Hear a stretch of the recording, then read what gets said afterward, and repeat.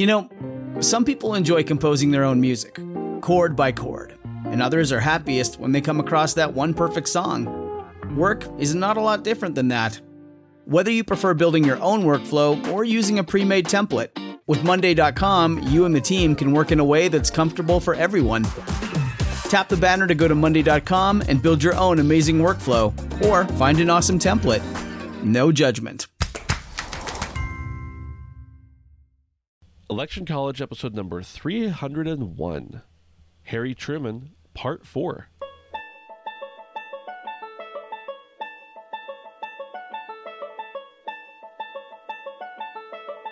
Let's throw a political party.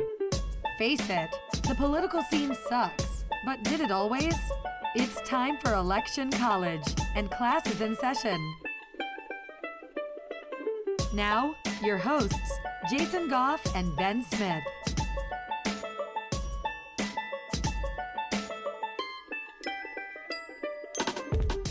Jason, here we are, talking about Harry Truman. It's 1951. The United States says, all right, we're done with these people serving too many terms in office. You know, 2's enough. 3, 4, forget it. We're never having that happen again. Gee whiz. But not until that next one. So Harry Truman's on his second term, and they're like, well, let's put a grandfather clause in here so we're not like targeting him directly. Basically saying like the incumbent president, he could still run for more if he wanted to. That makes me think, Jason, what if he had like kept running like 6 or 7 times and won, and it just became like Harry Truman show? Ooh. And I just want to use wax in the middle of a sentence. People would wax nostalgic for a multi-term president, even though it wasn't that nostalgic. But, you know, consecutive. Yeah. Just be like, hey, this is the last time we can do it. Yeah.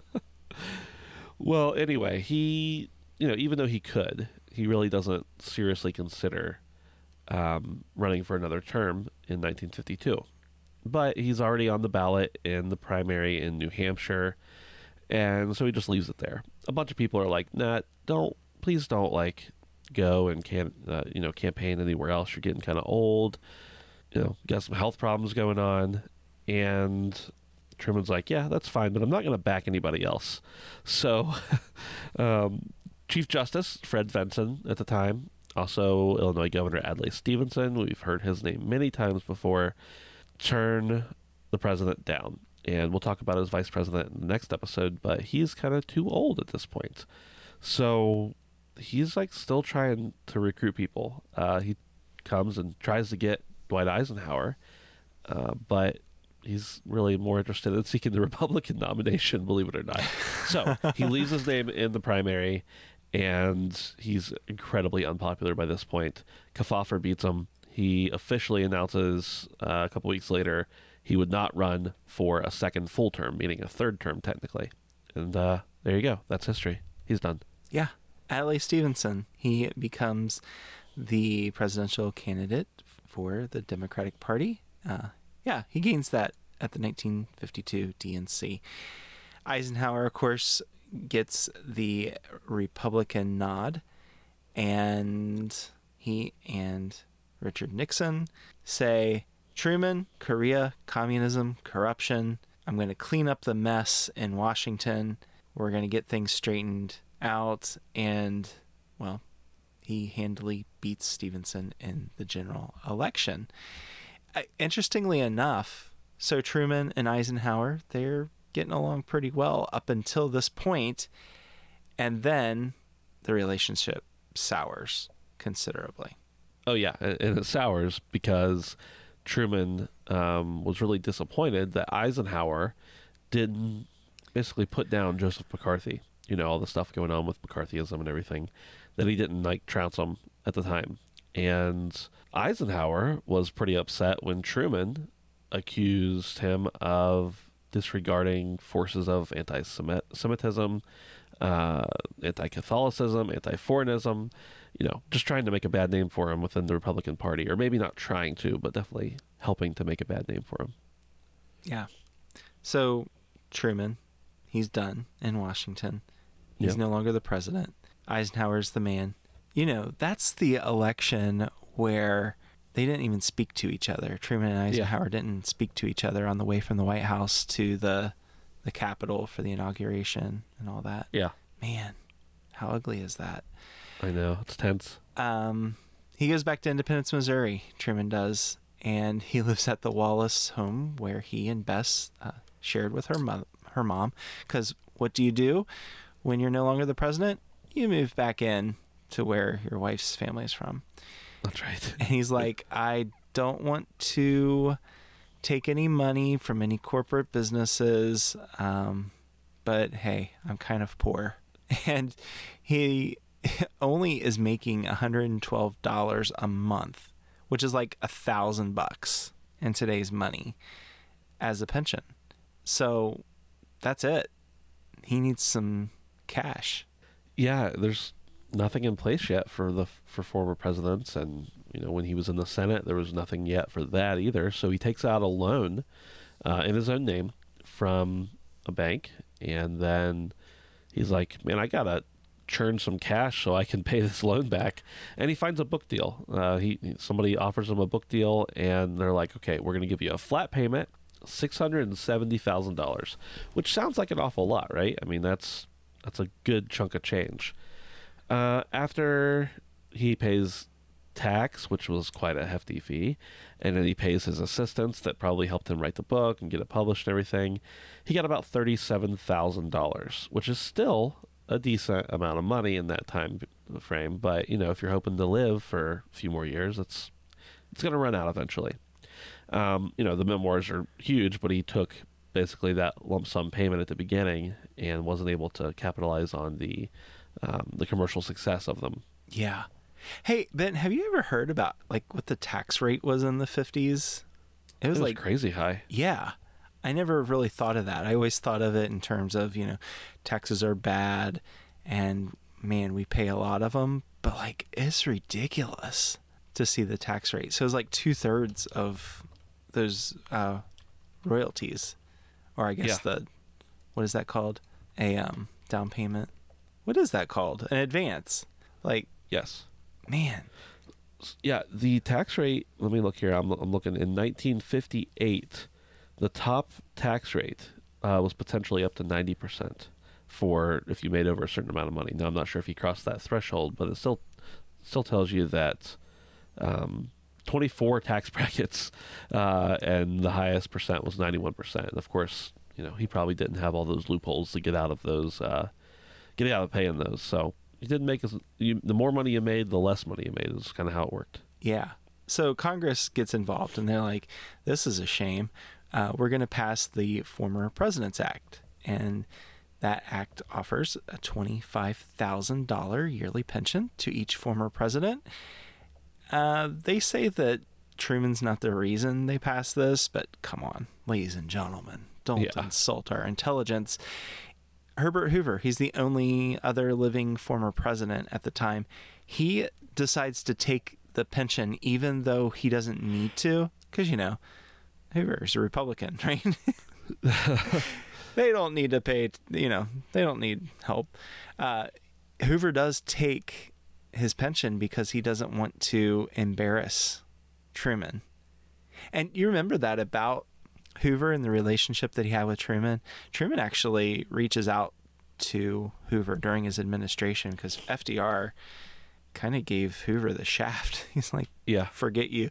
And Truman reaches out to Hoover and, "Well, all shucks, I'm going to take my pension," is what Herbert says. Yeah. Why not?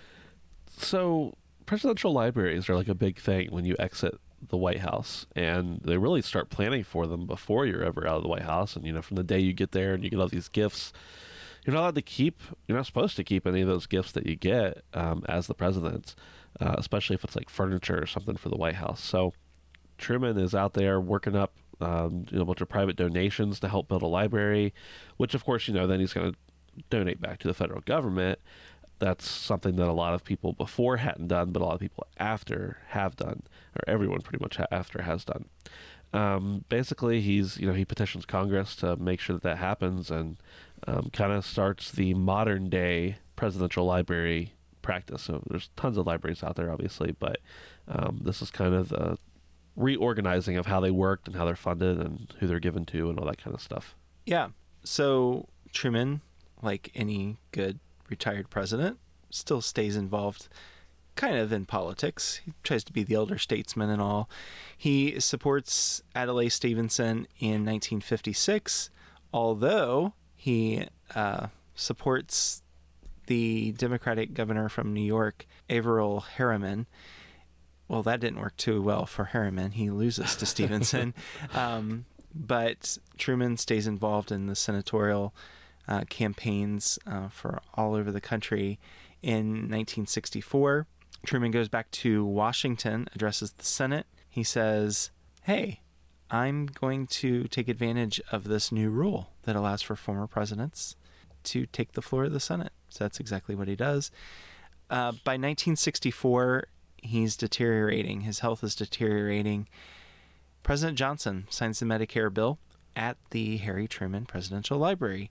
He gives the first 2 Medicare cards to Harry and Bess, and he says, hey, thanks, former President Truman. It's because of you we got this. And he votes absentee in the 1972 presidential election, and he passes away on December 5th of that year. Jason, I know former presidents can come on the floor of Congress. Can former Congress people come onto the floor? Is that a thing?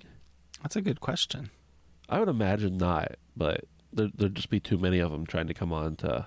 Who knows? I'll have to look that up sometime. And start flapping their jaws and talking. Yeah. So, Truman had, we've talked many times, not only in these episodes about him specifically, but other episodes as well, about the impact, the cultural impact, the financial impact, the societal impact that Truman really had on the nation during his time as president, his time as vice president, everything else. And it's hard to think of a president let's call it modern day, that's had more of a long-lasting impact, positive or negative, however you think, but just really changed a lot of things. Yeah, and a lot of us simply look at Truman as, well, he was the president who approved the bomb, and right. He probably didn't know, or maybe he did realize the impact of that, but for that to be the singular thing of his presidency that people would remember, that's what he did. And history has a way of glossing over the controversies, and Truman is seen as, well, I guess a better than average president. Even though when he left office, it wasn't seen that way. Yeah. Well, hey, I hope when this podcast is over, you'll remember us as better than average podcasters, because we like to think that that's the case. But who knows?